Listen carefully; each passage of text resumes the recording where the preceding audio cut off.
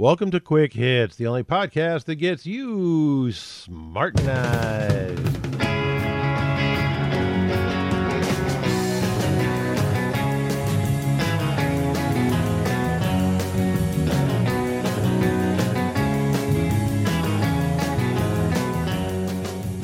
Today's episode, Imaginary Friends. I've had a friend, an invisible friend that has been with me ever since I was a little kid. I became aware of his presence when I was a child. His name is Eric. And Eric, even now, even into my adulthood, has always been there for me. He's always been a friend. It's a presence that I always feel. And it makes me feel safe knowing that Eric is there watching over me. Whenever I'm in a quandary, I have a question about something, whether it's right or wrong, what should I do? I always ask Eric. And sometimes Eric answers me right away. I know the answer right away. Other times it takes a few days for it to come to me, but I always get the answer when I ask Eric. Whenever I get sick, I ask Eric to make me better, and hey, I'm still here, so obviously it works. If this is the first time you've listened to the Quick Hits podcast, you're probably wondering, is he putting me on? Or is he just plain insane? Those are the only two possibilities that occur to you, but let's change what I just said. Just make a minor change, and let's change Eric's name from Eric to Jesus Christ. Oh, well, now my invisible friend is off limits. He's immune to criticism in polite society. It's taboo to make fun of me now or call me crazy because now my belief is a religious one and is therefore above scrutiny. Personally, I think that's ridiculous. I think any belief should be scrutinized and should be able to stand up to that scrutiny. But no, religious beliefs, especially religions that are dominant in whatever culture we're in, those are off limits, and we must respect those beliefs. I don't respect those beliefs. I respect people's rights to those beliefs, but if the belief is silly, and if the situation is appropriate, I will say, yeah, I'm sorry. No, that's dumb. Makes no sense to me. Now, there is a huge inconsistency amongst the left in particular when it comes to this. If an evangelical Christian says, the husband has to be the head of the family, he has to be the boss, and the wife has to be subservient, they're all too willing to jump up and say, that's terrible, that's misogynistic, that's a bad thing. But if you dare make fun of Muslim cultures, where women are forced to dress in black in the middle of the desert and aren't even treated as well as livestock, well, that's their culture, and we must understand their culture. Even though what they're doing to their women is far, far, far worse than anything the evangelical is doing to his. In just the past few months, atheism has been getting a lot of press.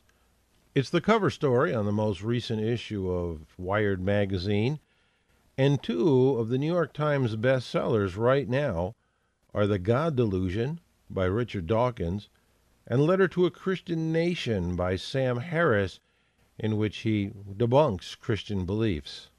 Dawkins, in particular, is all over the place. Now, I really respect Dawkins. I think he's a brilliant guy. If you ever really want to understand evolution, the inevitability of it, read The Blind Watchmaker. And you'll see that it's not just possible, it's inevitable. It's got to happen. Once there's life, it has to evolve. It's going to happen. And so Dawkins is getting a lot of interviews. He's been on lots of podcasts, radio, television. He's all over YouTube. And one of the things that's being talked about by him and by other folks who are promoting the idea of atheism is that atheists need to come out of the closet. Gays weren't really accepted until a substantial number of them stood up and said, hey, I'm gay. And then the people around them noticed that they were normal, decent people, and, gee, maybe I should rethink my hatred of homosexuals because this guy's my friend and he's okay. And so the idea is that atheists need to do the same thing. I can see the point, and I can understand the point. But one of the problems that I have with this is that I consider my lack of belief in a deity as trivial. It's right up there with my lack of belief in Santa Claus, or the fact that I don't believe in Zeus or Thor. I'm certainly not going to start a conversation by saying, "Hi, my name's Dave Hitt, and I'm an atheist." And I'm also not going to pursue twisting a conversation around so that I can reveal it. Now, if I'm talking with somebody who's a friend, yeah, sure. Or if someone's trying to proselytize me, trying to convert me, then I may say, okay, look, don't bother, I'm an atheist, and brush them off. But in most situations, it's totally irrelevant, and it's not a subject I even care to bring up.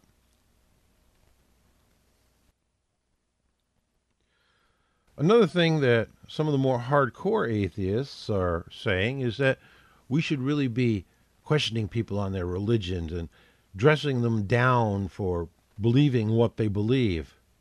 And again, unless it's an appropriate situation for it, I don't think that's a very good policy. It's a very thin line between being assertive and being a complete dick. And in trying to improve the reputation of atheists, I don't think changing that reputation to, oh, they're all a bunch of complete dicks, is really much of an improvement. One thing that I've seen in the atheist movement is a suggestion that we change what we call ourselves. We don't want to call ourselves atheists because that has so many negative connotations. And we talked about this in some of the previous Quick Hits podcasts, in the Weasel Words podcast and some of the Testing the Meters podcasts, how changing the words we use can help change your perception of reality. And the examples in those shows were examples of people intentionally misleading you by using these weasel words. Instead of swamps, we'll call them wetlands. Nobody cares about swamps, but we want to preserve the wetlands. But we can also do it in a positive way, and that was done with the word gay. By abandoning words like queer and faggot and replacing them with gay, you had a more positive view of these people, these human beings that we share the planet with. And that's not a bad thing. The word that a lot of atheists are saying we should start using is bright. And bright, they insist, doesn't mean smart. It means a guiding light, a beacon. Yeah, right. Someone can say, I'm gay and you're not. And there's no insult there. But if someone says, I'm bright and you're not, there's no way they can do that without sounding like a dick. So I'm not going to call myself a bright. Atheist is fine with me. Although if you want to use other words, two that I prefer are freethinker. I like the sound of that. I'm a freethinker. And skeptic, which some people might think is a negative word, but I disagree. It simply means if you want me to accept something, you've got to prove it to me. The burden of proof is on you, because I'm a skeptic. Now, a lot of folks who are very religious will say, oh, I feel sorry for you. I'll pray for you. Hey, if you want to pray for me, go ahead. I'll forgive you for it. It has no effect on me one way or the other. And besides, don't worry about me, because I've always got Eric. And that's it for this episode of the Quick Hits Podcast. If you've learned a little something, if you've changed your mind, or even if you can simply understand a different point of view without necessarily agreeing with it, congratulations, you've been smartenized.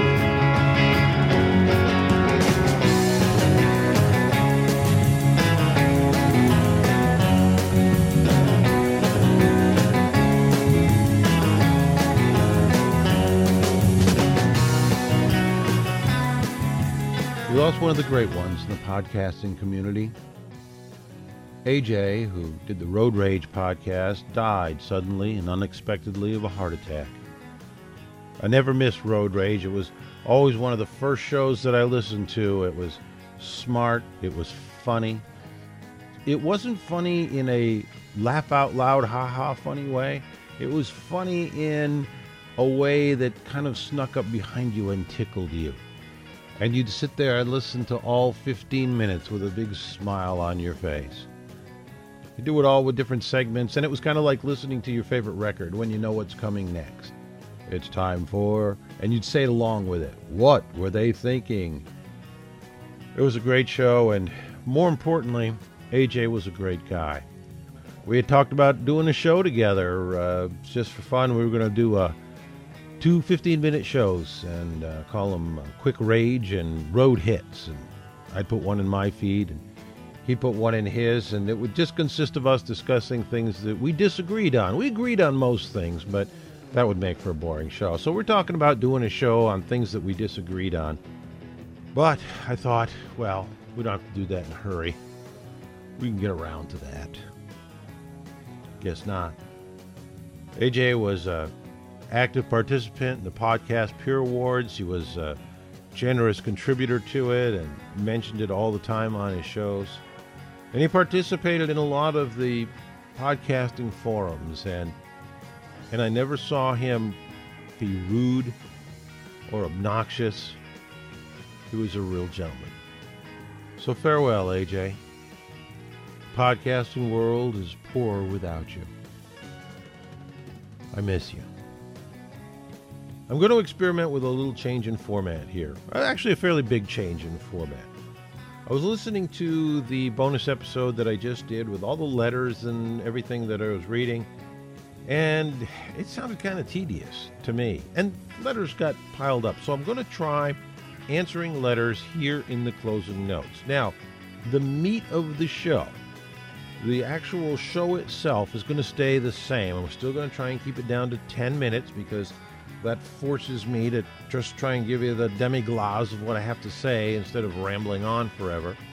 And you can consider the show as running from Welcome to Quick Hits to You've Been Smartenized. And then I'll do letters in the closing notes, which are going to make the closing notes longer and the whole show longer. But you can stop. If you're not interested in that, you can just stop at the You've Been Smartenized. You've heard the whole show and move on to the next show on the list. And as always, your input is important. Let me know if you like this new format or you don't. I'm going to try it for a couple of shows, and then based on your feedback, it'll either stay or it'll go. I got a lot of comments on the last show, the I'm Scared show. I hadn't even thought about this. Matt writes, talk about your scary Halloween episodes. Just got done listening to I'm Scared. Very scary indeed. You know, I wasn't even thinking about it being Halloween, but yeah, it was the perfect day to release that one, wasn't it? He continues, yes, I have been afraid of our government for a very long time. I sit and watch the evening news or CNN with ever-widening eyes as a smiling clown, you know the one, signs into law things that nip at our freedom. He is surrounded by advisors who smile. They are surrounded by a press who smiles and takes pictures. It's all reported by an anchor person who smiles. It's like one of those nightmares where you're the only one who knows something horrible is going on. Yeah, that sounds like a pretty good assessment to me. He says, if someone speaks out against the current administration, they're discredited and dismissed. But if someone were to really do something against the administration, what would happen to that person? Would they be labeled a terrorist and disappear? I also got quite a few emails saying, oh no, you should go ahead, you should do this. And one of them was a voicemail that kind of summed them all up. Hey, Hitman, C.A. Sizemore in Phoenix, Arizona. Just calling with my comments on episode 41, I'm Scared. I think the book should be written, and I think you're the man to write it. Why? Because it needs to be done. We need to stand up to this ideal, to this meme of everything is okay to fight terrorism. It has to be stood up to, and it has to be stood up to by all people.